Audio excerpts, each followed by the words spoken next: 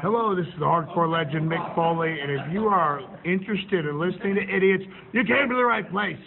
Have a nice day. I'm gonna die surrounded by the biggest idiots in the galaxy. You're a slacker. You stupid idiot! Yeah, well, you know, that's just like, your opinion, man. Ugh. Idiot. Game over, man. Hey, careful with that Ronnie Millsap. We're downrange. What's the matter with you? I feel like a Kentucky Fried Idiot. Oh, I'll take it from here, nurse. We're putting the band back together. Forget it. No way. We're on a mission from God. Gentlemen, Ciccolini here may talk like an idiot and look like an idiot, but don't let that fool you. He really is an idiot. I was going to spend a night assembling a Voyager, but this is holding my interest. Greetings, ladies and gentlemen, friends and fiends, and welcome to Free Range Idiocy, the podcast about everything, but mostly just the stuff we like. This is episode 24, and we're going to be diving into some controversial material in this episode, so we advise all of our listeners, to exercise caution. Perhaps make sure that you've got the kids out of the room, and especially give all the Star Wars fans in your vicinity the signal to put their earmuffs on. That's right, we're going to be talking about Episode 8, The Last Jedi, so we'll be calling this one The Last Straw. My name is Todd, and with me as always, and broadcasting from an old phone booth somewhere outside of the last functional Howard Johnson's in the continental United States, using nothing more than a coat hanger and a speak and spell. We make it work. He is the Barry Windham to my Mike Rotunda. Why take the local when you can hop on the express? I give you the man they call Tim. Hello, how are you, brother? Doing all right. And can you name the tag team, sir? That would be, oh gosh. Was it Might I have stumped him? U.S. Express or something like that? Oh, no? We have a winner. All right. Yes, and bonus points if you can name what their entrance music was. That would be Born in the USA by Bruce Springsteen. Well, maybe that was the case at the beginning, but no, they were actually the original owners of the Real American entrance theme before they broke up, and then they gave it to Hulk Hogan. Ah, well. Yes. It looks like you have one on me, my friend. The more you know. That's all. Oh, man.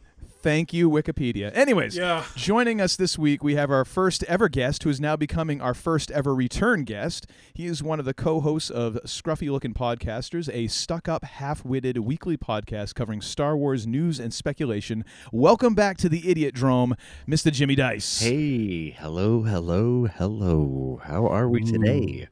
The golden pipes of Jimmy Dice. Lucky hands make big money. There you go. Oh, my God. Well, welcome back, sir. Yeah, it's good to be back. Thanks for having me back, guys. I'm surprised because I thought it was so awful the first time. It's like, oh, man, they'll never freaking invite me back. No. You can't be any worse than the two of us. It is actually statistically impossible. We've checked. Excellent. Well, if you two are the bottom worst, I must be just the third worst. Well, hey, as long as you're looking down at somebody, you're in good shape. It's just how close they're nipping at your heels. It's the problem. Dude, everybody needs somebody, man, you know? That's right. Exactly. That's the old Wilson Pickett song. That's going to be the catchphrase for this show right here.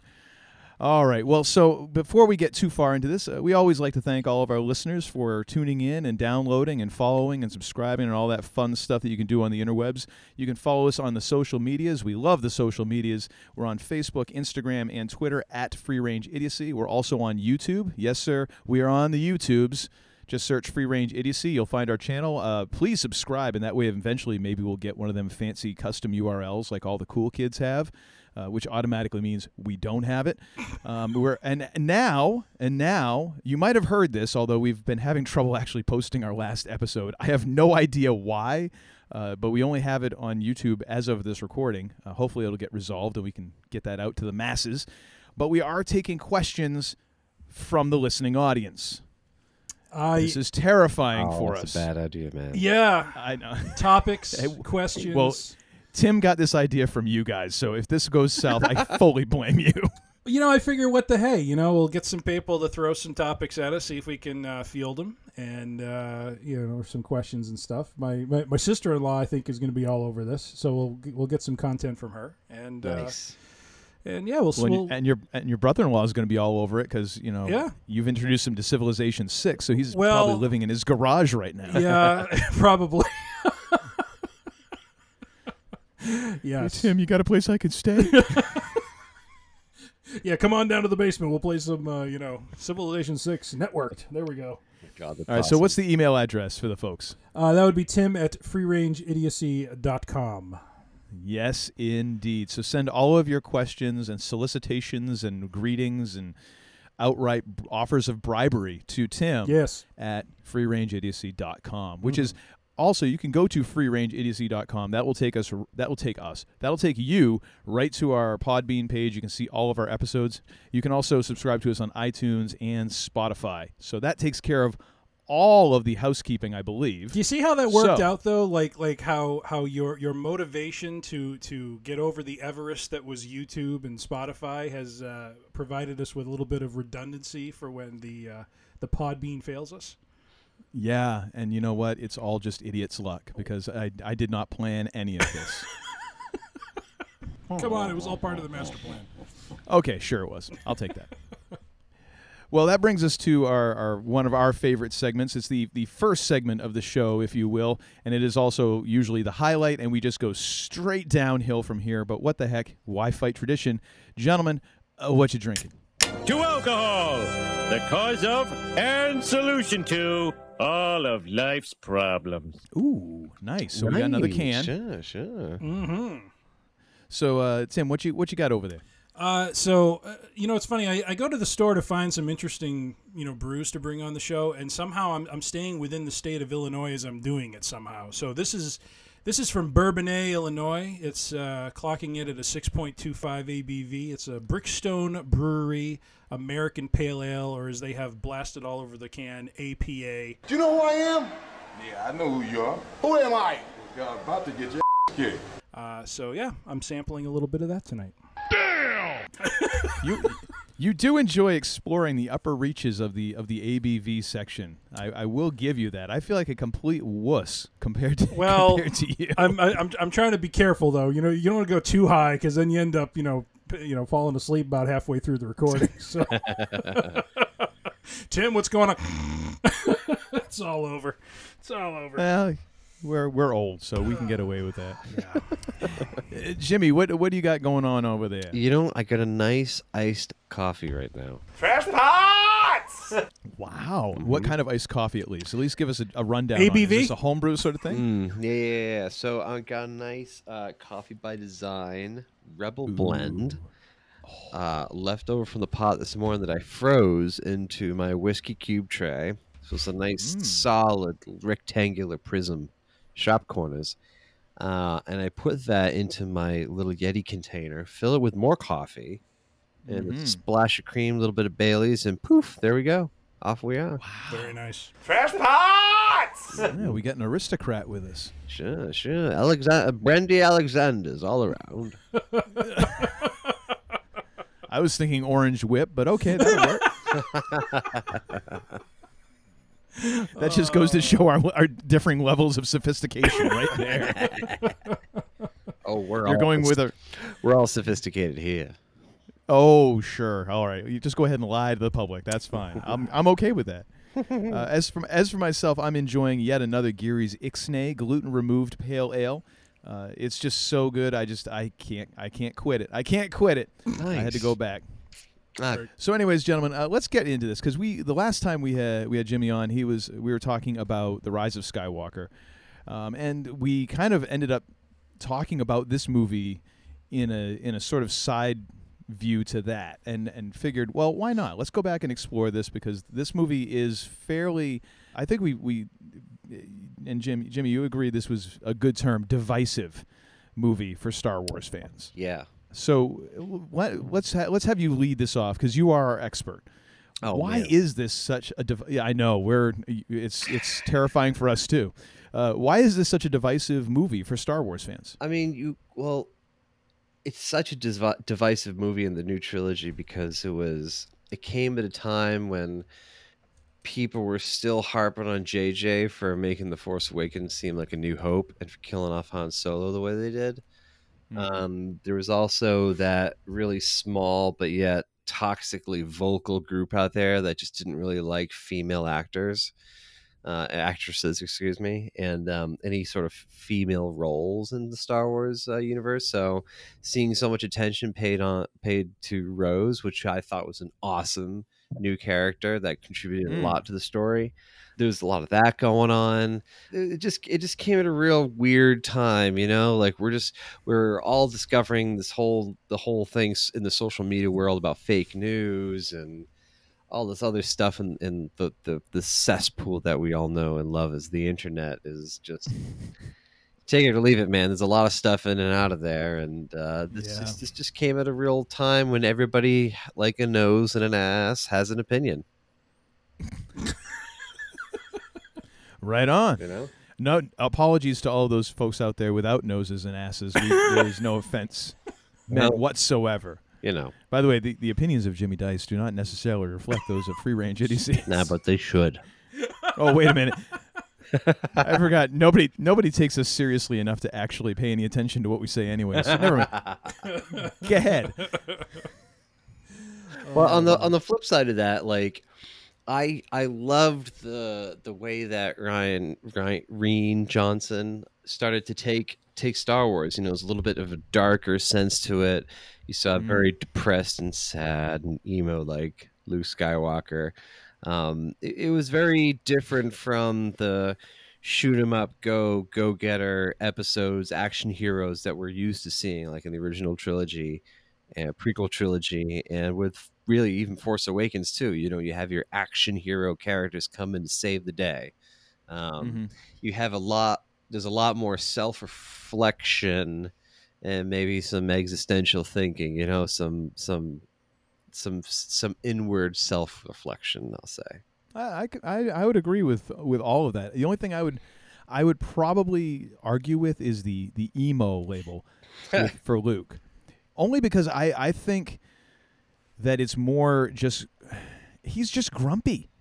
He is a grumpy old bastard, you know, in this movie, and there's no way around it. And I think that was one of the things that really ticked off a lot of people. But to me, and maybe this says a lot about me getting older, I totally get it. You know, like Luke is kind of at that stage of disillusionment and grumpiness, and you know, but I think it all makes sense. I really, unlike a lot of folks that I've seen talk about this movie, I loved what they did with this character, and I know that even Mark Hamill wasn't crazy about this. At first. About what. But man, I love it. I think it was such a great way to go with a character. I really do.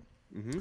Yeah, I kind of look at it too as, and we'll get into where we kind of slot this in terms of the other movies, but I think what stood out for me was just the new direction I felt Johnson was trying to take the story, and try to break some new ground, because I think that was something like you were saying, you know, James, that with J.J. Abrams, it was just a lot of, we're doing, you know, it's a New Hope redux, and it's, you know, more of the same, and there was kind of this expectation or thinking of, you know, how closely will this parallel Empire Strikes Back? You know, I mean, there's always going to be that comparison. You know, how is this going to stand as kind of the middle movie? And honestly, it's a really daunting thing when you consider you're going up against Empire, which is, you know, I think roundly thought of as one of, you know, the top, if not the top three of all the movies,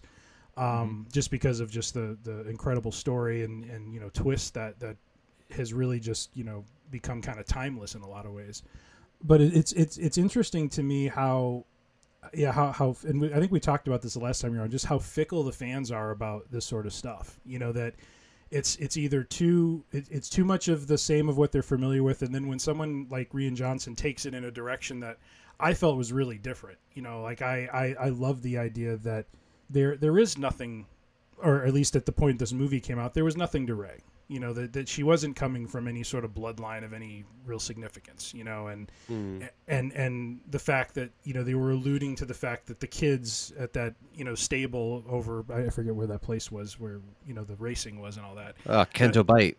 Kento Bite. That you know, one of the kids there was a Force user, and this idea that there's something, I came out of the movie kind of excited of where they were going to go for the third one because I thought maybe they would explore that a little bit more. Like I thought he teed up a really interesting concept that they could run with and not have it just be about Skywalker all the time. So, but it's something that I think really drove a wedge in the fan base because I think they felt in a lot of ways let down by the Luke character and just what they were looking for there and just I don't know that the direction he went in with some of the story was really what resonated with fans greatly.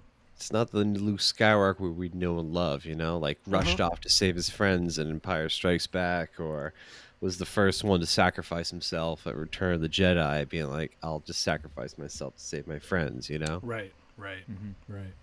Now, actually, so one of the things I think is interesting is one of the things I watch a lot of Kevin Smith's podcast, Fat Man Beyond, with Mark Bernardin, and Kevin Smith always seems to come back to this thing with a lot of these movies. Like he loves it when a movie makes him feel like he's a kid again. Like all the Marvel movies. It's like I remember when I was reading these comics when I was a kid, or going to the new Star Wars movies. Like I remember when I saw this when I was a little kid in the theater, and I went. He says these movies make me feel that way again.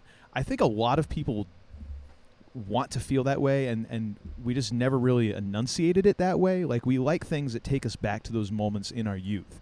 I think the problem with Luke's character in this is it reminds us too much of where we are now as adults. We used to identify with Luke because he was the youngest one in the bunch, and he was like, I want to go, and he was the hero, and he kind of, he was really kind of the callow youth, like I think Harrison Ford said it or whatever, but we kind of wanted that again. We want to feel like that again, but he's showing us too much of where we might be now, disillusioned, older, and just kind of not having any of it. And I think that was part of the thing that made it divisive. Like people wanted to feel like they're a kid again, and here's Luke showing them like, no, here's a mirror instead. This is who you are now. And like, I don't like that. Like, well, tough. That's that's called reality, Spacky. Yeah. Would you say that's kind of, does that make any sense to you as the esteemed Star Wars expert that you are, sir? I would not say esteemed or any of that BS, but well, you're very esteemed to me. But that's thanks. yeah, me and my iced coffee. Yeah. Don't forget the Baileys. That's all right. Yeah, that's right. I think with your question about Luke, yeah, he is our hero. Like people, for me, the departure of Luke from the main savior, the main action hero, that was different. That shocked people in a weird way. You know what I mean? Like the reaction of him being sort of sad, more representative of modern day political situations or global situations that we're dealing with right now in April 20th, 2020 hurt. For me, it's almost like I don't want to see more real life. Star Wars is an escape. This is escapism. I want to get out of here. I want to go to this fantasy faraway place where the worst thing I got to worry about are stormtroopers that can't hit the broadside of a barn. You know what I mean? Like only Imperial stormtroopers are so precise. That's where Star Wars. That's what Star Wars means to me. Like it takes me to a whole different place. As far as my imagination is concerned, and I just want to go and delve into it. And I'm the same way with like video games and stuff too. Like when I play video games, I want to play a video game with a great, like in-depth, immersive story, and that's what Star Wars is to me.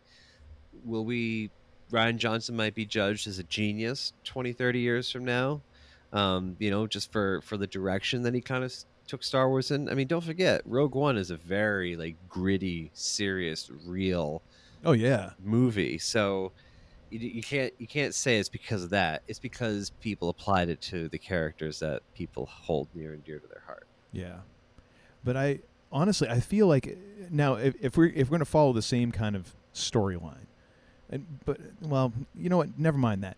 But I mean, if you're gonna talk about the way that they took Luke, and I'm gonna just assume that of course JJ and Kathy Kennedy signed off on all this because it's not like I said before, like Johnson just kind of went off and did his thing. They showed up at the premiere and like, holy crap, what'd he do? Yeah.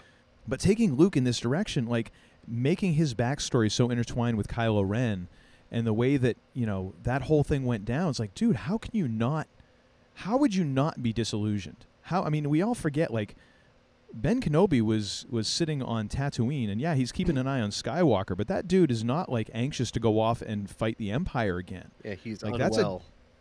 That's a dude who's like kind of tucked tail, and he's run, and he's kind of out in the desert watching this kid and kind of waiting to die. That's not a happy-go-lucky sort of guy. And Luke is kind of the same way. Like, he hit that pinnacle of Jedi Master. Like, hey, we defeated the Empire, and then I'm going to raise up a new, breed of Jedi, and, I messed it up with my nephew, and I messed it up in, like, the worst possible way. How else are you going to have that? I mean, anything at less than where he was, I think, would have been unrealistic. That's just me, coming from a story perspective and trying to make sense of it in that universe. And that's why I love that. Why I really love this movie is because it went to that place of, no, this dude is hurt. Like it's going to take something really big to pull him out of this. And I think too, it's also the journey he goes on throughout the movie too. Like I think later on we're going to talk about like what our favorite moments were and stuff. So I might jump to that real quick, but. Without him being in that place throughout most of the movie, that march he makes out the door to go face the Empire with nothing more than a laser sword. Oh, yeah. Just amplified, that moment by the fact that he had to journey from that place that he started out at to where he ended up, and they might as well have just quoted like, well, yeah, basically. Wah, wah. Well, it's such like a showdown thing. It was awesome. Well, I mean, when I was watching it Saturday night, I mean, the music. I'd watch that. The music. The way that entire thing plays out. I mean, it's just you're getting amped up for something. Now, how the fight plays out and what's going on there, kind of gives you a sense of where Luke's at and what he was, just playing the mental game with his nephew, basically. But just building up to that moment was just, I think if you started out with him still being that kind of, even though he's older, being that kind of, you're kind of like what Han Solo was. Han Solo in Force Awakens was just Han a little bit older, and right. But he was amazing. Yeah, I mean, he's still the wisecracking, getting himself into trouble, getting out of trouble, sort of smuggler guy, and with Luke, I just think it just wouldn't have been maybe as interesting a story, but at the same time, I'm curious where they could have taken it if they had kept him kind of in that hero mold, guiding Rey in just a different way. But it's interesting. Yeah, I guess for me, it was interesting just to see that jump from Luke when we saw at the end of Return of the Jedi so hopeful and forward thinking to the future and be like, we're going to rebuild and do everything. Fast forward 20 years or so, however long it is, 40 years, whatever. Not 40 years, but regardless. Fast forward to this, I think it's like for 20 years or something like that. But anyways, fast forward to this point where everything is basically, it has all been built, golden era, collapsed and crumbled. You know what I mean? Like what happened in between there? And this is the moment for, now that the Skywalker saga is concluded, this is the time for comics, graphic novels, young adult readers, like the real big books. Like let's open up that literary story and go deep into it. Help me explain this and fill in a lot of these gaps. I mean, don't forget, like, Empire Strikes Back had a real poor reception back in 1980 when that came out.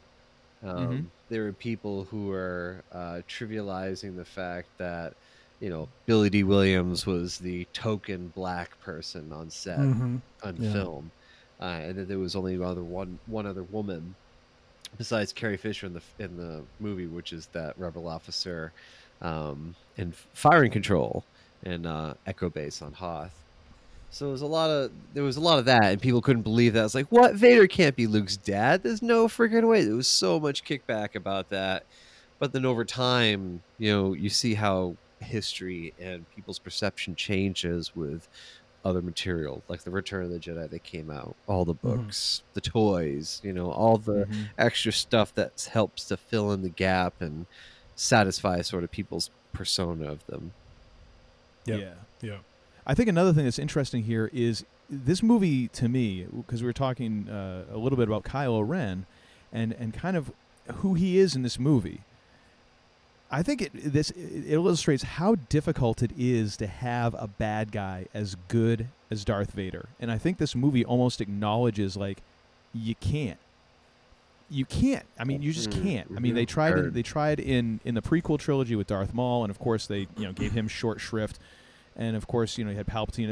It was all leading to Vader. So you can even say that, like, that prequel trilogy is really still, it's just the backstory for Vader.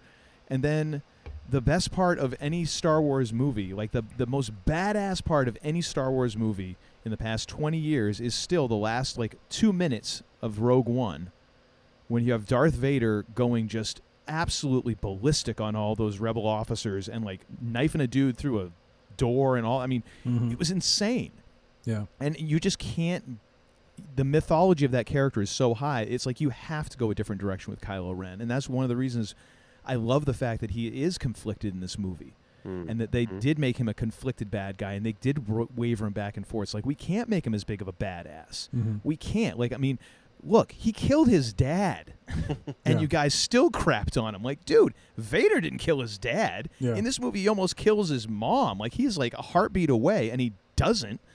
Yeah. And people still were like, he sucks. Like, Vader didn't kill his mom or his dad. I mean, holy crap. Yeah.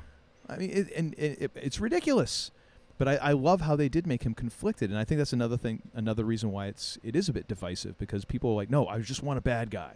I mean, do you really? Because he's never going to live up to Vader. Never. And I love how that's even built into the Kylo Ren character. He's always trying to live up to Vader. They kind of acknowledge that right out front, even in Force Awakens. Mm-hmm. Well, and two, the other thing that happens throughout the span of this movie is this idea that his character keeps putting forth of killing the past, killing the past, killing the past. And it didn't really hit me. It's been a while since I've watched Last Jedi, and when I watched it over the weekend, it really struck me when Luke comes out and confronts him, and they have their back and forth, and he finally reveals the trick he's pulling. It's a trap. And how he says that he's always going to be with him, just like his father. Like basically saying, you can keep saying this, but your past is never going to leave you. You know what I mean? There's an element of your father and your mother and me as his family that is always going to be with him, as much as he may want to try to kill it. And I thought that was really kind of an interesting. It just stood out to me for whatever reason this time around when he said that, because it's like, ooh, that's really what's driving the conflict for him. I think his character is truly struggling with what he did, back in Force Awakens, and again, like you said, he's so close to being the one that pulls the trigger that takes his mother out, and he holds back. Right. Right. And so. We could go back and forth on divisive issues for this, but I'm actually kind of curious, because there's plenty of material. All we have to do is a quick Google search, and I'm sure we'll have hours of material to work on. Wanna fight, huh? Fight me! But I'm kind of interested to hear your opinion on this, gentlemen. Where would you place this movie overall? And for this, we're going to use all 9 chapters of the Star Wars saga, plus Rogue One and Solo. So everything is in play here. And we'll let Jimmy Dice play first on this one. Where would you put this one, sir? Me? Oh man, I have it. We did this on our podcast, Scruffy Looking Podcasters, and we did this like 3 weeks ago. Rated every single one of them. We even threw in the Star Wars, the Clone Wars animated movie in there, which ranked at the bottom of my list. Of all the other ones, see, and again, I'm treating this list, because we talked about this list of your favorite Star Wars movie, and it's the same for everybody. It's like, it's a living document. You know what I mean? It's something that can get added to and modified over time, depending on what you're feeling. Like, growing up, Return of the Jedi was my favorite movie of all time. Then it was Empire Strikes Back, and it might be something else now, However, as far as, and this is getting into another arcing discussion of how I treated this movie, but I ranked The Last Jedi number 9. It's kind of lower on my list, and for other extenuating reasons than for what this movie is, because it's a great movie. I think Rian Johnson took it in a great direction, but as far as just kind of how it fits in with the overarching arc and of all the other movies, I gotta put a little bit lower on the list. I had a few other ones that I liked a little bit better. Right on. Tim, where do you got this one? Because I have a feeling I'm going to be a little shocked, and I'm saying that because I read the outline. I just realized as I'm saying that I'm totally playing. I was wondering what you were going to say, because you know where this is going. Who was that guy who was at the NFL draft one year, and he was because of course all the ESPN guys in their ear, they're told what the pick is before it's announced. Right. And he was playing it off like, oh, I really think they're going to go with this guy. And he was actually showing up everyone else, he was trying to pick them all right. I realized midway as I was saying that, I'm like, I'm being that douche right now. Oh, that's all right. Be that douche. That's all right. So I just completely outed myself, and I am shamed now. But anyways, thank you. So where you got this one, sir? Actually, we got to get a couple of James's trombone clips from the scruffy-looking podcasters to kind of throw in a couple of those riffs. I started playing on it, and they recorded it, so here we go. Fantastic. I had this one, believe it or not, and I'll claim what James, I think you articulated well. It's a living document. It changes over time. But after watching it over the weekend, I actually put it as number 2. I kind of went the other way, and I kind of look at it as Empire being kind of number 1 for me, and then Last Jedi. So kind of the middle, 2 movies of the second and third trilogy, followed by kind of the Return of the Jedi and Revenge of the Sith. Just kind of those 3. Those third movies out of those 2 trilogies, and then I need to work through the rest of the list. But I put it at number 2 because I kind of feel like both Empire and it are just kind of this. I mean, given the way Rise of Skywalker went, it's probably not going to come off the right way. But I kind of felt like they were the movies that bridged and really kind of brought a depth to the story that kind of drove where things went. For the next movie. And I really, not that I didn't like Rise of Skywalker, but I really, having watched this on Saturday, I was really just like, wow, there's just a lot of good stuff here that I really wish had been picked up and kind of run with a little bit more, Yeah. You bring up Rose, man, it really stood out to me how underutilized she was in the third movie. She's just nowhere to be found, and it's just so disappointing that they didn't do more with her and Finn rather than Finn running around screaming "Rey" every 5 minutes. Yeah. It's just there's a lot of different things. Not that you couldn't have ended up kind of going in a similar direction with the third movie, but just the way he kind of explored things. I mean, I really feel like what he did with Rey, and this is another divisive thing, but I really feel like the revelation that she really didn't come from anything was almost kind of like his antithesis to what happened in Empire, where it becomes all about who, Luke's father is. At this point, it's the other way, where it's like, you know what, you're just another person who just has this gift, and it would have been kind of cool to see where they would have taken that and how they could have explored that a little more, Yeah. So that for me is why I kind of feel like Empire and Last Jedi are kind of like creative and really probably the most creative out of the set, and I kind of put him there for that reason. Right on. Sure. I'm actually thinking that I might have had this ranked higher when we did kind of talk about this vaguely in the last time when we were talking about Rise of Skywalker. I might have had this one higher then the more I think about it, but again, this is how I kind of threw it together as I was thinking about it today. I have it ranked 5th. With the original trilogy in order as my top 3, then Rogue One as number 4, and Last Jedi as number 5. And I think I actually bumped Return of the Jedi out of the top 5. What? I think I did in my preview. I'll have to go back and actually listen to that podcast. I think I did, but I was just really trying to be contrarian. I was trying to be a troll. It's outrageous. I really was. Are you kidding me? I was trying to play sports talk radio or something. I don't know what the hell I was doing. I was Oh, being a man. dip. But I feel this movie is one of the better of the series, and I'm like I said, I'm a fan of all of these movies really, except for The Phantom Menace, which I would, out of what is there? There's 11 movies, 12 if you count the Clone Wars movies. I would rank Phantom Menace number 15.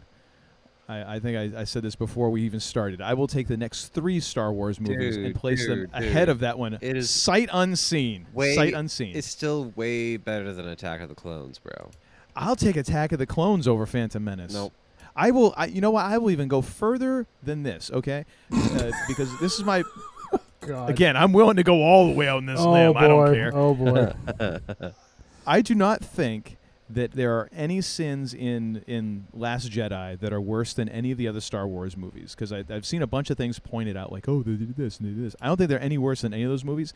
I don't think any Star Wars movie has worse sins than The Phantom Menace, as far as being slow, just like building up a bad guy and then just dismissing him like nothing. And like all of all the things that you can possibly think of to criticize any of the other Star Wars movies, I think they're all worse in that movie. Like but at least they're all isolated in one nice, neat package that I can ignore in one shot. So I'm happy about that. But that's my opinion, and that's why I will never be a guest on Jimmy's podcast.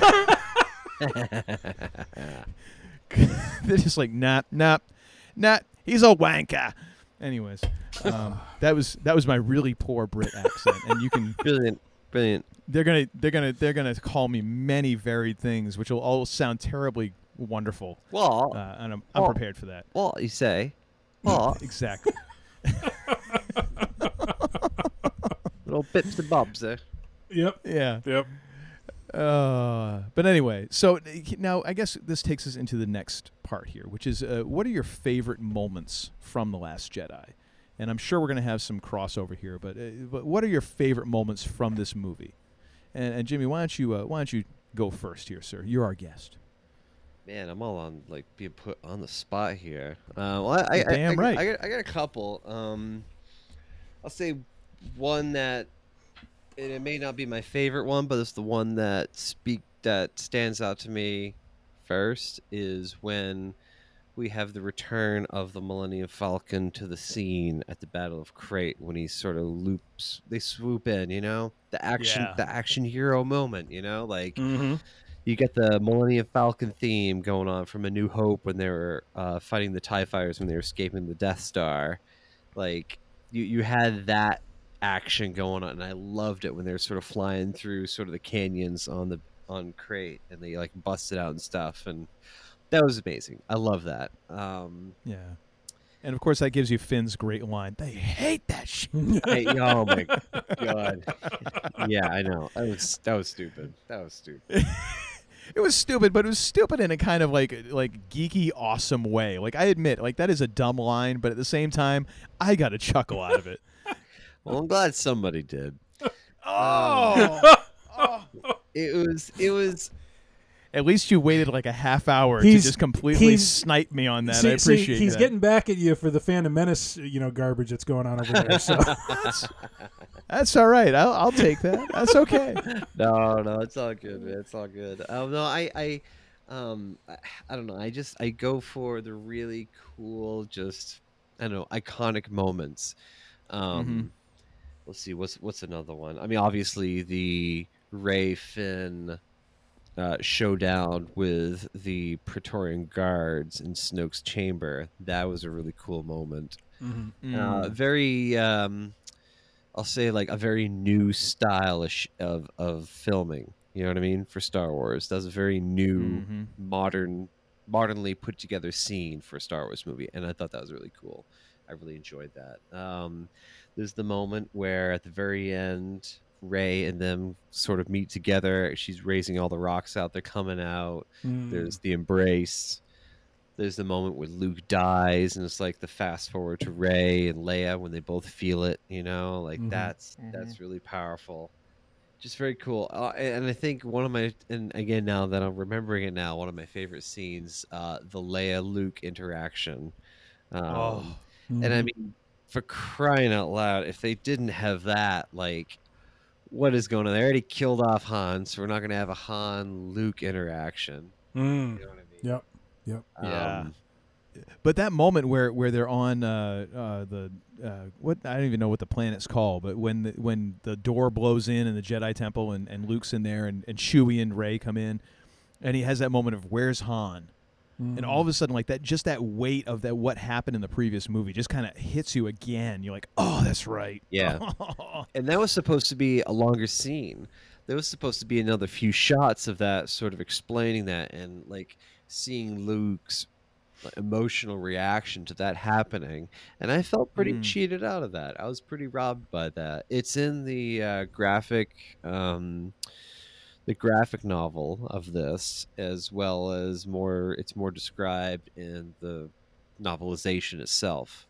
The scene where Luke is just like, I didn't feel it because he's disconnected himself from the Force. You know, if he hadn't cut him off from everything, he would have felt what was going on and may have been convinced to go back out there and help and like prevent Han from dying, kind of thing. And it's a lot of, and it just adds to his inner emotional trauma, which is again very deep, very cool. Yeah. Very different. Although from a story point of view, I can see why they might not do that, because giving that away that he's cut himself off, that does kind of, I don't know, I felt it that could work there, but it also is nice to have that play out a little bit later. And I think that you still get a little bit of that emotional weight, although I do agree that it is a little bit of cheating the fans to not give that moment a little bit more weight. They could have done that, and I don't think it would have been too schmaltzy. You know what I mean? Yeah. That's hurt. That's hurt.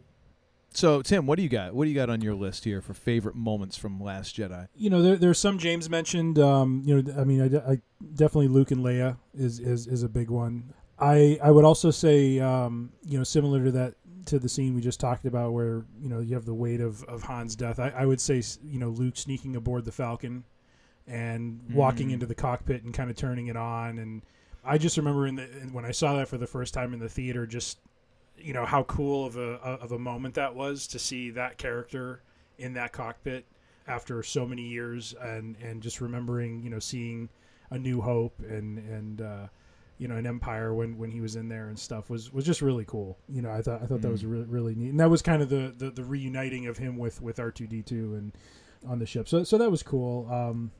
I really enjoyed Benicio del Toro being Benicio del Toro.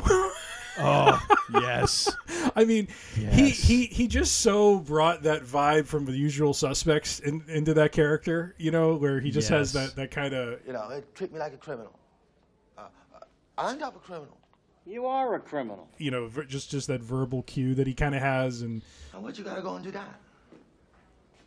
Trying to make a point. And just the way he kind of played the character. And I also liked how he kind of was the storytelling device in a way of, you know, kind of pointing out to Finn and Rose how, you know, the elite and what they saw, you know, that they're kind of playing both sides of this thing. You know, that it's not so cut and dry and black and white that these are Imperial supporters, but that they're, you know, supporters of war as a whole, you know, and so it was kind of interesting, you know, he had a small role, but I mean, it was not a role that was wasted. You know, it was very, very much, you know, kind of impactful for the small time he was on the screen.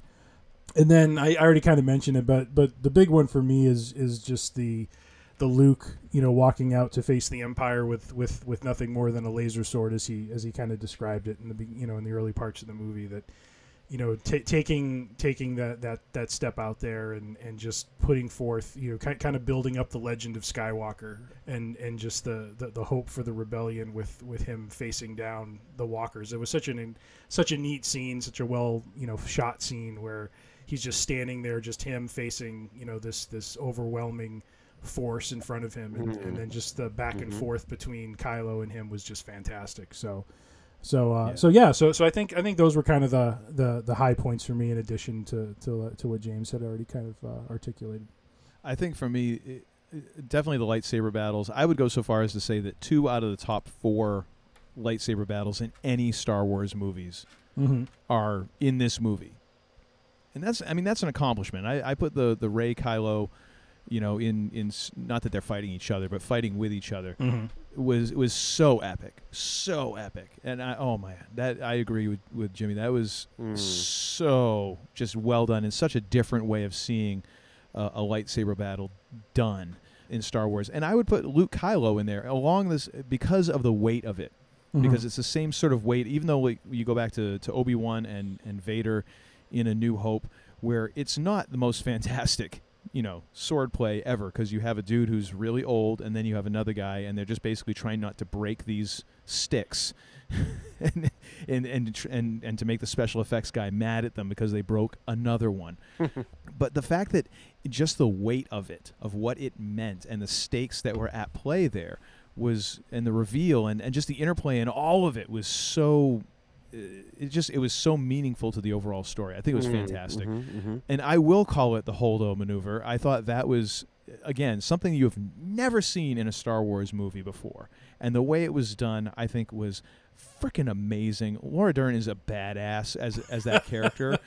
I love that character. Yes. I mean, just the fact that she's not wearing a uniform, like the woman is in like this kind of like flowy dress sort of thing, and at the same time she's like, I will demote you down to the point where you're like scrubbing the outside of this ship by the time this conversation is done, and I am going to look fantastic doing it. And then all of a sudden at the end you just see her like, no, I ain't having this. And the way that they played that, just from a special effects and sound perspective, was flippin' amazing. Yeah, just amazing. Every moment with Luke and Rey I loved. I just love that whole interplay and all that. You know, I mean, even the stuff that might have been a little cringeworthy that I got chuckle out of. You know, I've seen your routine. You are not busy. You know, stuff like that. I thought was just fantastic. You know, and the opening battle scene with the dreadnought. I mean, even again, there's some stupid stuff in there, like Poe's interaction with Hux. I mean, that's kind of lame, but at the same time, General Hux. Yeah, Hugs. That was I forgot that until I was watching again this weekend. I'm like, I forgot he called him Hugs, and he kept on doing it. And Hux is trying to correct him, and he just keeps doing it. I was like, oh, that whole thing was fantastic. And then, of course, Luke and Leia at the base, but of course Yoda. Showing up kind of out of nowhere and like giggling his ass off at Luke, which I was like, that's the way it has to be. Yes, it has to be that way. Like, Yoda has to show up Luke, because that's what Yoda does. He makes Luke look like a complete tool. Yeah. I love that. Yeah. Love that, the whole thing. And I remember seeing that in the theater and Yoda popping up, and I was just like, my heart leapt. I was like, oh my gosh, it's the puppet. And it was like the puppet version. Yeah, they got the original one from ESB. I was so happy with that it wasn't like CG Yoda from like the prequel trilogies, and oh my gosh, the whole thing was just fantastic. But yeah, those were my favorite moments as I gush lovingly about this movie. So a question. So now that we've gone through our each of ours, so James, when you were last on here, we talked a little bit about Thrawn. Were you at all disappointed that this was how they used the dreadnought concept, or? No, I wasn't. Introduce cool. it and then blow it up. Yeah, I know, right? As far as a new class of Star Destroyer that they're using, which was very similar to a U-boat, periscope and all, I thought it was very cool. Also, did you notice? Was it Kate Dickey, the one of the bridge officers on there? She was Lysa Arryn. Yes, formerly of House Tully from Game of Thrones. Game of Thrones. Yep. She was also Prometheus too, like she's a Scottish scientist or something like that. But I was like, oh, cool. That's a neat little cameo appearance for her, and then now she's gone. Yeah, it was like there and gone. She did. The funny part with that, it was like Rogue One and Fast Forward. Like, never mind. I know, right? Well, and I also like that found character. Damn it! I also found it funny when the ship goes down.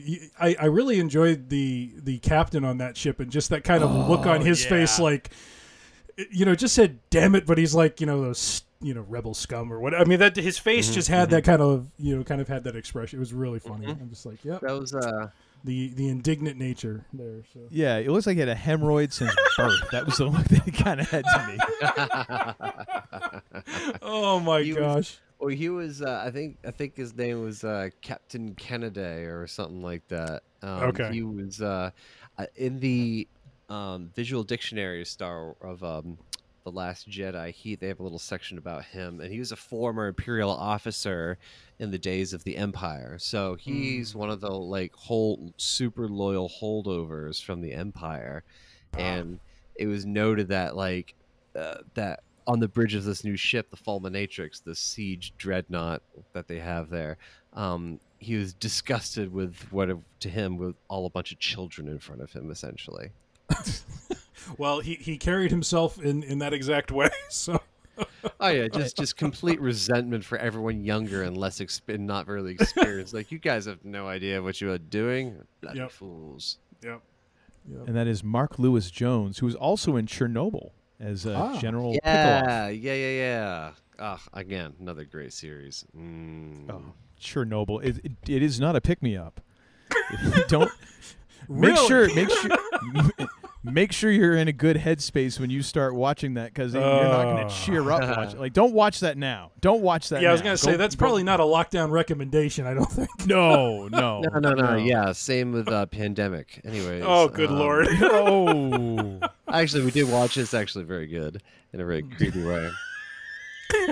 But hey, hashtag too soon. Speaking of Star Wars and Chernobyl, Stellan Skarsgård.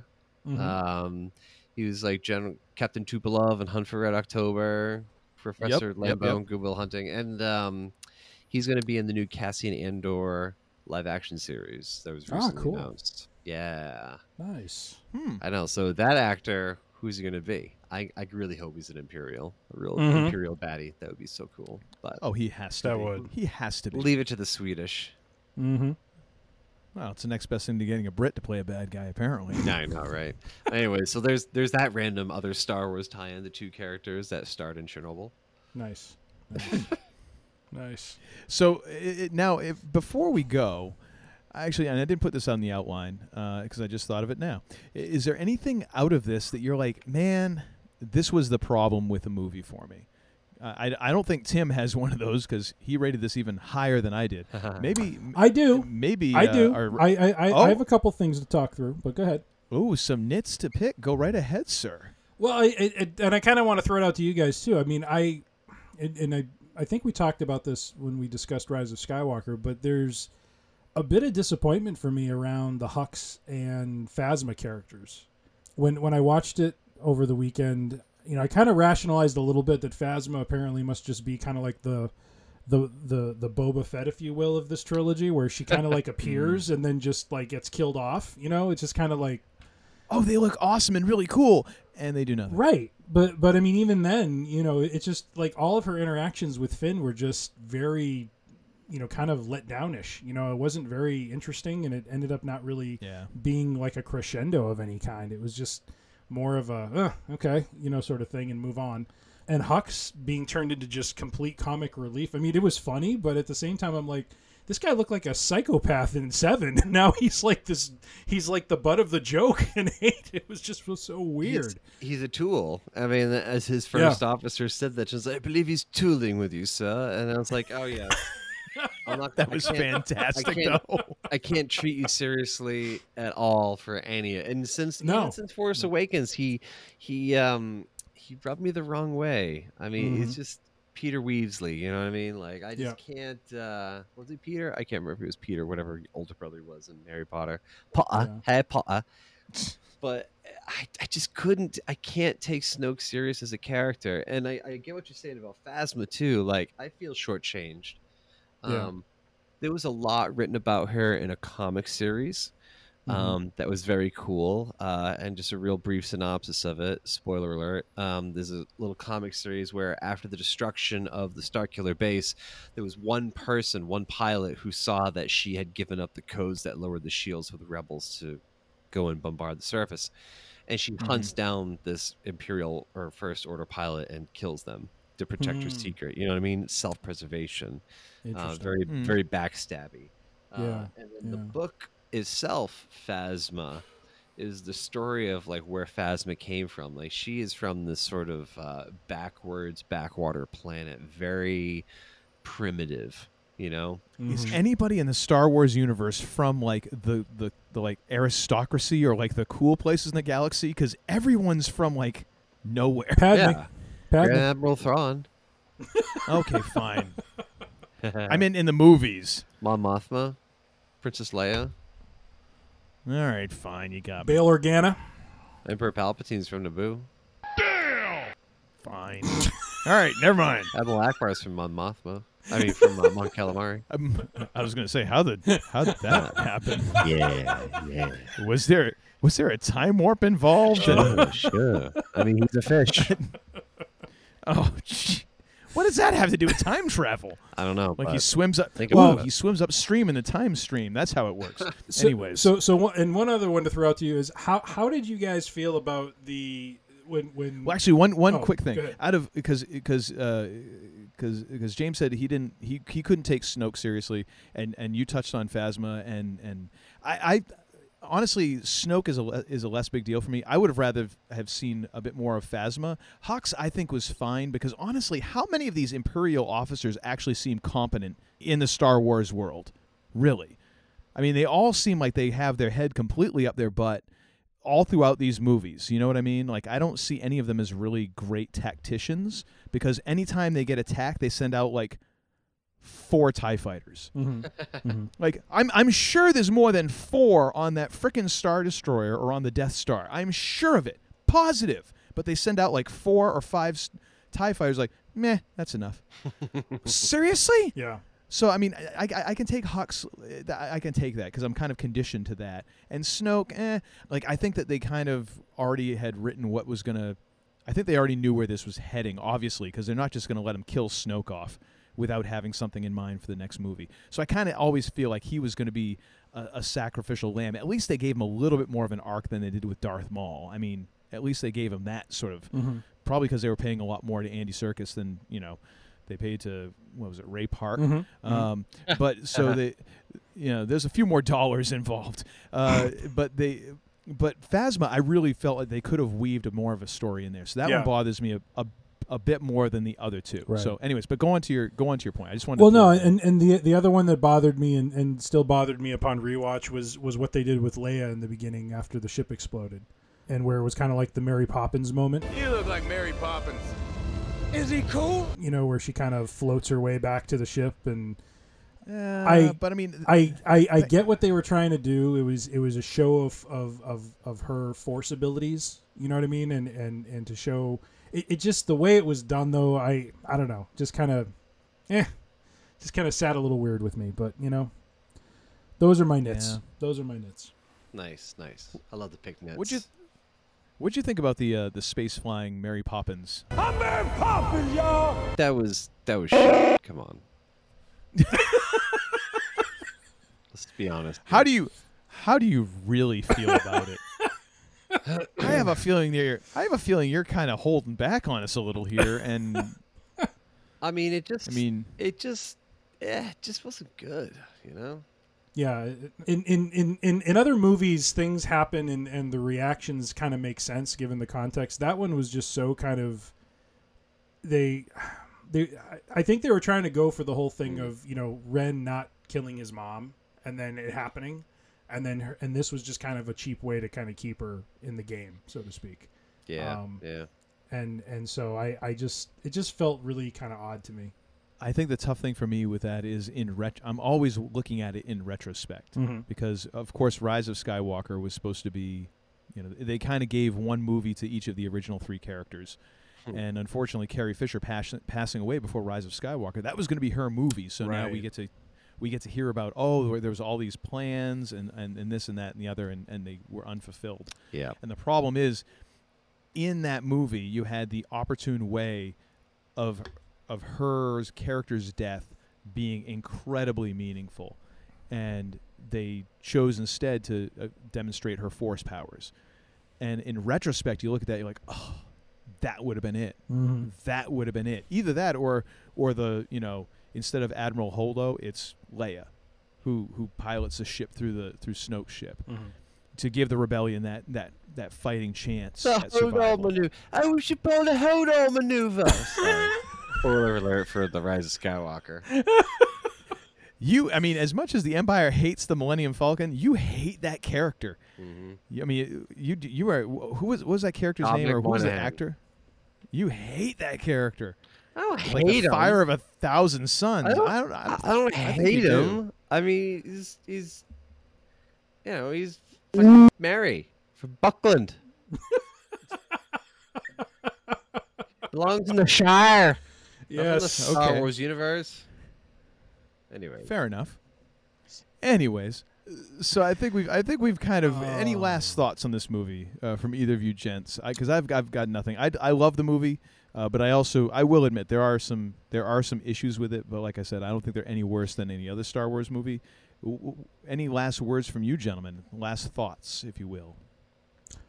I was pleasantly surprised. Watching it again. I mean, not saying that I was going into thinking it would be awful, but watching it again and just kind of appreciating some things that I didn't pick up the last couple of times I had seen it, and it had been a fair amount of time since I had last watched it, so it was just refreshing to kind of go back through it again, and I just really enjoyed like we've talked about. I really enjoyed the attempt at going somewhere different, trying different things, taking the story in a different direction, and so it was fun to watch again, and kind of made me wish that in some ways what became Rise of Skywalker may have been a little bit different, but it's all right.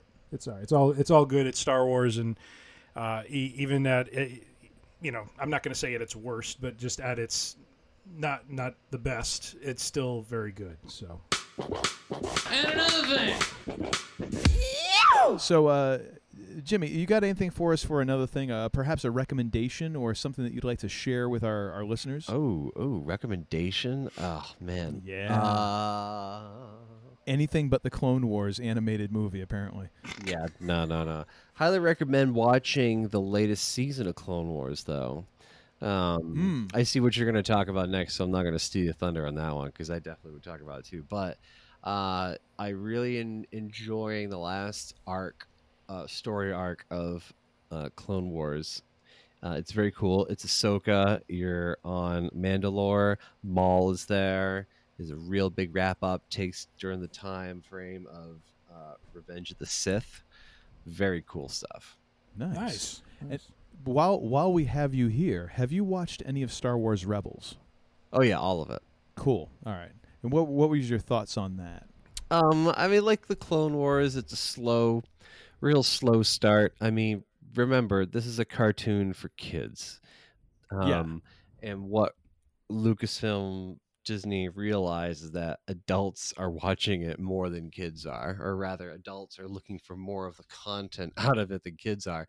So as Clone Wars got to like the end of their season 2s being a season 3, same with Rebels, that's when it really started to pick up. The story got really good. You got some really complex and in-depth characters, and I'm not talking about how they introduced Thrawn in Rebels, because obviously I'm biased. He's one of my favorite characters, but you have a lot of great characters in Rebels. That Agent Callus, Turncoat, very cool. The story of Ezra and Kanan, and how he's trying to be a mentor and a master for him to teach him the ways of the Jedi and using the Force. You got and the whole Mandalorian side of Rebels too, like with Sabine. I love Sabine. Sabine's one of my favorite characters. So a lot of cool stuff there. Yeah, can't recommend it enough. Yeah, because I've been watching that with the kid, and she is like the child. I could wake her up at like 2 a.m. and be like, "Hey, you want to watch the Star Wars Rebels?" Like, yeah, definitely, sure, yeah. Seriously, man. Like it's an automatic yes, and I'm like, "Oh, we're on the 4th season now. We're probably 2/3 of the way through." I'm like, "What are we gonna do after this? I'm gonna have to start on Clone Wars because we got to feed this fire." Apparently, dude, Clone Wars is great, man. Highly recommend it. I mean, Clone Wars is good because it sets up what happens with Ahsoka. I don't know where you are in Rebels right now, but we're like 2/3. We're a little over halfway through season 4. Nice. Okay. Yeah. Okay. Yeah.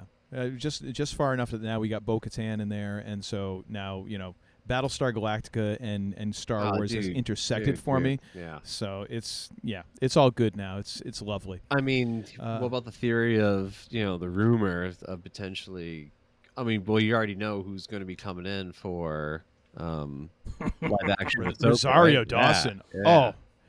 And I love how apparently Kevin Smith said that like he had talked to Rosario Dawson years ago, and she was like, "Oh, if they ever do this, I want to do this." And like she's big into Star Wars apparently. Yeah, Nice. yeah. Which I never knew, but I've thought Rosario Dawson was awesome forever. see, so I'm like, yes, totally. I'm in for that. I see. I was really confused at first because I thought they were like Roxanne Dawson, like B'Elanna Torres from Star Trek Voyager. All right, I can see that. Roxanne Dawson in her prime, like late '90s, early 2000s. Hell yeah! Now go. I don't know. I mean, this would be a pretty old Ahsoka, but that's cool. I'm cool with that. All it takes is one mispronunciation, and James is in a whole other direction. Oh man, I'm a whole nother existential plane, man. No. I've always said that about you. Sure. I say it about myself. Well, when you speak in the third person, of course. Heard. So, Tim, what do you got for your and another thing this week? So mine, I went and binged this last week, and then actually listened today to Scruffy Looking Podcasters, although it was 2 episodes ago when you guys switched gears from Star Wars into Star Trek and did a bit of a Picard overview. Yeah. And just really enjoyed Picard on CBS All Access. It was well done, and I concur with a lot of the opinions expressed by the group when I listened to the podcast today. So it was very, very well done. And it was also neat to hear you guys talk about Star Trek and how you guys each came into it and stuff, and just just the passion there for the sci-fi was fantastic. So the series was just a lot of fun to watch. I thought it was a really creative way to take the character, great story, and just the journey you go on across the 10 episodes was just right. I mean, it's just I'm liking how these series are not trying to go too crazy with the episodes. It's like just tell a little bit of story and get us to a point, and then let's do another season. So Mandalorian, Picard, a lot of these shows are I'm enjoying the smaller seasons. So check it out if you're a fan of TNG and Captain Jean-Luc, good old JL. Check it out. That was the hardest thing for me to get over. Was her calling him JL. I'm like, really? Like He's not from Texas her down for crying out loud. He didn't bust her down to ensign for that. Like how did? Like all it would have taken is Wesley saying that once, and it would have been like the coldest ever. Shut up, Wesley, ever. I know, right? Actually, he would have put him out in an airlock. He would have turned into President Rosalind, like out the airlock with him. Put him out the airlock, Admiral. Worf would have been really excited for that. Like, yes, immediately. Yeah. Oh my gosh! Like that was that episode in Next Generation when Q is turned into a human. It's like, how can I prove to you that I'm human? And Worf says, die. And John Lancey's response perfect. It's like, oh, brilliant response, Worf. Eat any good books lately? He was one of the great characters on that. Every time it was a Q episode, you're like, "Oh, come on!" It's gonna be good. Were you a little disappointed that Q did not make an appearance? I was, yeah. I was kind of hoping there would be that tie-in. I really thought, and I again, agree with your guys' assessment. I thought actually, Todd, how far have you gone? Because I don't want to spoil it for you. I have not finished. I've been trying to just keep pace with Westworld. So honestly, I don't even remember what episode I'm on. I might be on like episode 6 or 7. I think it was episode 7. I don't want to say too much about it, but it's a very not reminiscent episode. What's the word I'm trying to find? It had characters in it that were very near and dear to Picard, and it was very cool to see the reunions going on there. Oh, you're talking about Riker and Troy. Yes, yeah.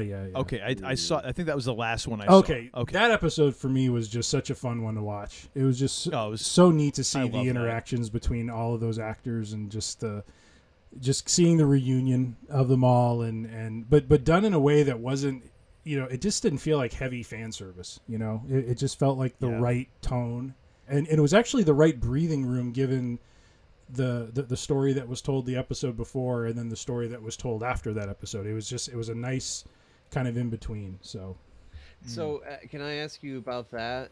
And that tying into Star Wars. speaking to fan service, right?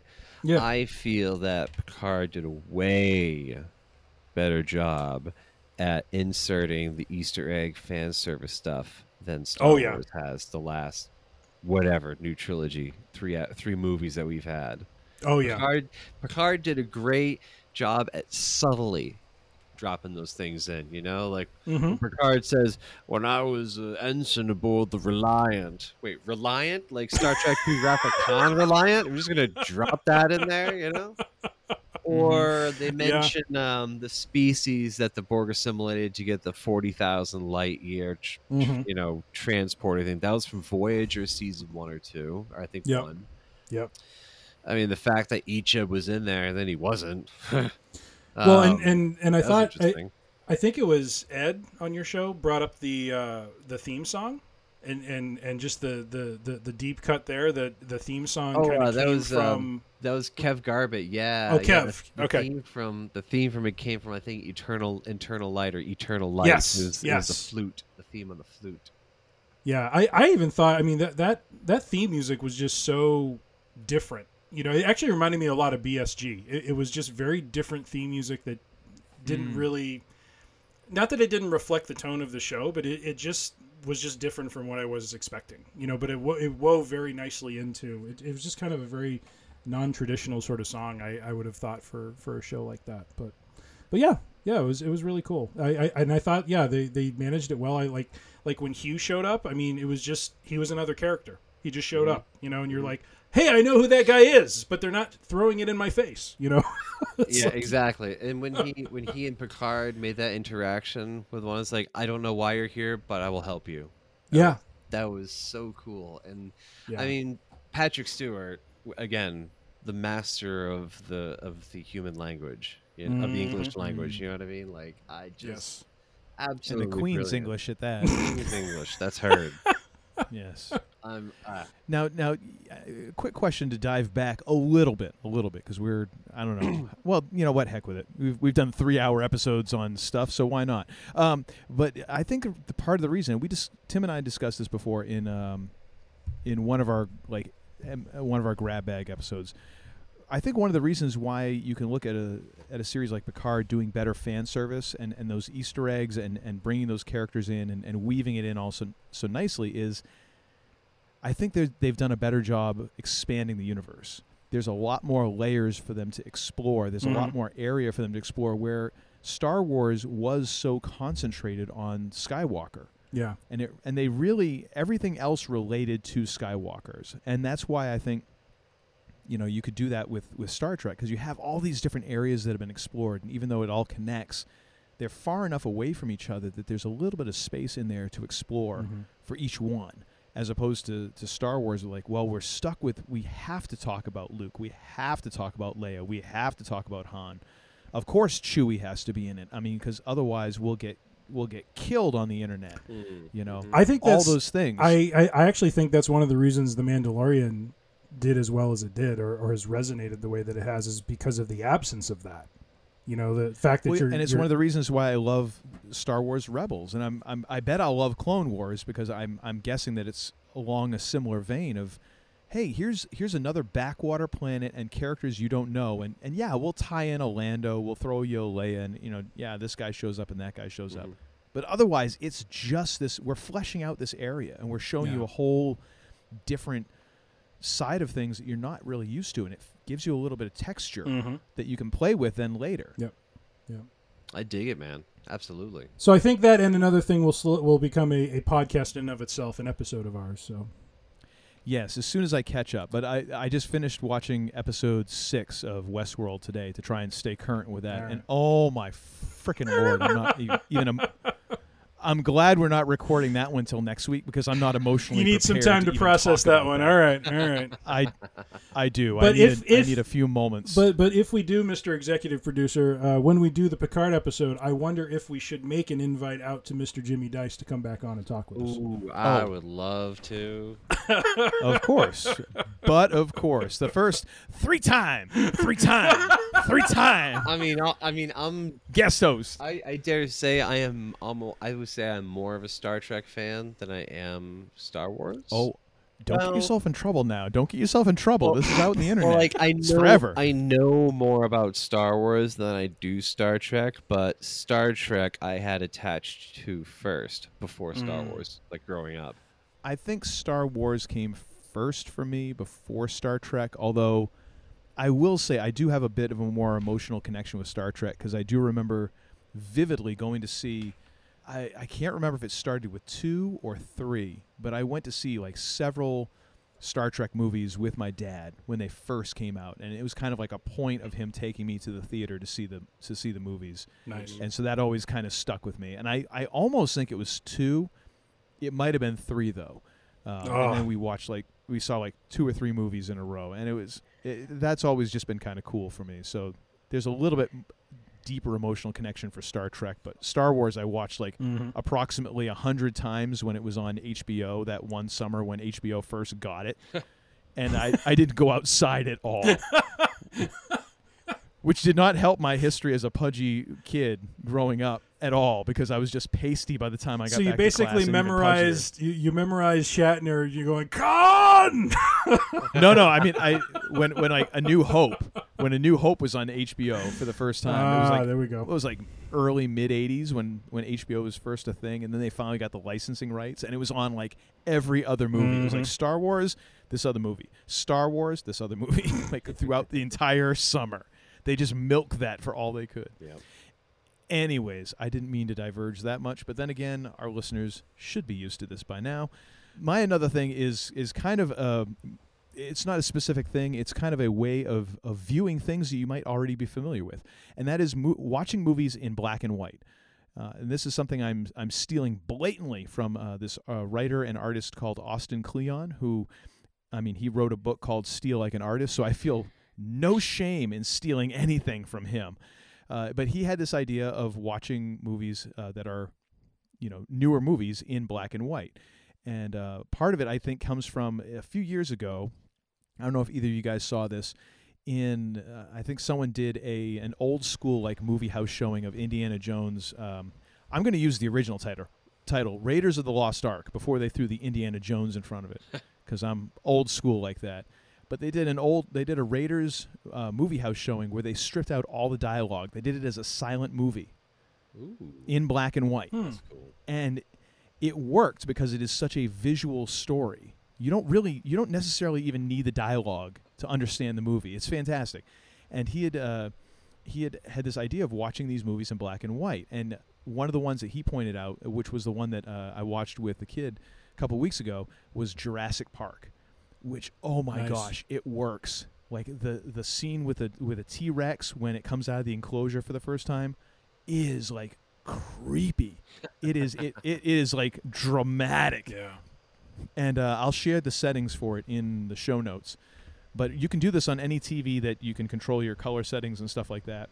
It's really just bringing the color all the way down and adjusting your brightness and contrast, and you're ready to go. Jurassic Park is a great one. Raiders of the Lost Ark is one that I want to try. I actually wanted to try The Last Jedi in black and white, and I did not get a chance to do it. A couple of movies recently have released on, when they released on Blu-ray, did a black and white cut. Mad Max Fury Road did it. I think it was called the Chrome Cut or something like that. Logan did it, which it was called Logan Noir. And man, it worked for Logan. Oh, it works so well for Logan. Yeah. Oh my gosh. I need to find a time when I can watch that when, because I'm on lockdown, I've got the family around all the time now, and that's not a family flick, oddly enough. No, not that one. No. Hey, kid, you want to watch someone get stabbed through the head with 3 claws that come out of their fist? Sling, sling, sling. Schnick, schnick. Oh, man. My kid's in counseling for the rest of her life. Oh, my gosh. Well. But anyway, so that's my advice. Go back and adjust the color settings on your TV. Watch movies that you have watched a bunch of times. Watch them in black and white and see if it makes a difference. And see the little things that you notice and how it really draws your eye to different things. That was the thing that surprised me watching Jurassic Park, because I've watched Jurassic Park quite a few times, but my eye was drawn to different things in the scenes because of the lack of color in the scene, and it really the contrast in some of those things made me pay attention to different things. And it's a really cool way to look at things that you've seen a bunch of different times in a new way. Nice, dude. Nice. That's my thing for this week. So thank you, Jimmy Dice, for once again being our guest on the show. And where can we find Scruffy Looking Podcasters? Well, dude, thanks for having me on. Really appreciate it. Second time guest. That's really awesome. Really appreciate it. First one ever. Yeah. Your free set of steak knives is on the way. Ooh, sure. I mean, they're broken and they're dull, but hey, man, it's gonna be better than the ones I sold in high school, right? Anyways, did you sell Cutco? I did not sell Cutco. I love how dismissive you are of Oh, my Who gosh. do you think I am? Besmirching my good name, sir. What am I, some kind of savage? Anyways. So yeah, you can follow me, Jimmy Dice. I'm part of the Scruffy Looking Podcast. You can find us on Twitter at Scruffy Podcast, and myself, Jimmy Dice, on Twitter at Hebert207. And as Tim has said, your podcast is quite awesome. It is a great listen. Everyone should go and, well, first of all, they ought to subscribe to our damn podcast first. I don't want to short play that. Subscribe to us first, and then go find Scruffy Looking Podcasters and subscribe to them second. Okay, that's just the way it works. I'm sure that they would do it the other way around for us too. But thank you all for tuning in, for listening, for subscribing, for following us on the interwebs. We appreciate it. If you've made it this far into the episode, damn it, have yourself a drink on us because you deserve it. And once again, I'm going to turn this over to the less idiotic of the two idiots who run this podcast. And Tim, would you please, sir, take us home? Absolutely. James, thank you once again for joining us. My pleasure. Do give the Scruffy Looking Podcasters a listen. While we're on lockdown, a lot of time on our hands to consume content, consume some of theirs, consume some of ours, watch some of the... Consume! Rewatch some Star Wars, rewatch some Star Trek, TNG, Picard. Gosh, read the Thrawn trilogy if you have any Star Wars fandom inside of you. But yeah, just be good to each other. Be safe. Leave some TP for someone in the store. You know what I mean? Don't empty the aisle. It's not cool. That's hurt. It drives me crazy. But anyways, thank you for listening, and above all else, please hit the lights on the way out. It's like I took the wrong week to quit drinking. I beg your pardon, what did you say? You're such a disappointing pair. I prayed so hard for you. Get out. And don't come back until you've redeemed yourselves. So say we all. So say we all. I mean, that really got out of hand fast. Yeah.